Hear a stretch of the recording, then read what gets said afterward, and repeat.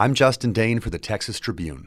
Facing pressure from Governor Greg Abbott, who championed a new statewide law banning camping in public places, Austin officials in recent weeks have cleared out the city's most visible camps and sent a clear message to Austin's homeless population. They are no longer welcome to live in plain view.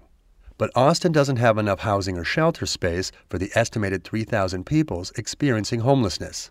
With few choices, many Austinites experiencing homelessness have been forced to retreat out of sight for fear of getting ticketed or arrested. For some, that means taking to the woods and pitching tents. Austin has faced increasing pressure to crack down on homelessness encampments after voters approved a May ballot measure reinstating a camping ban that the city council had nixed 2 years ago.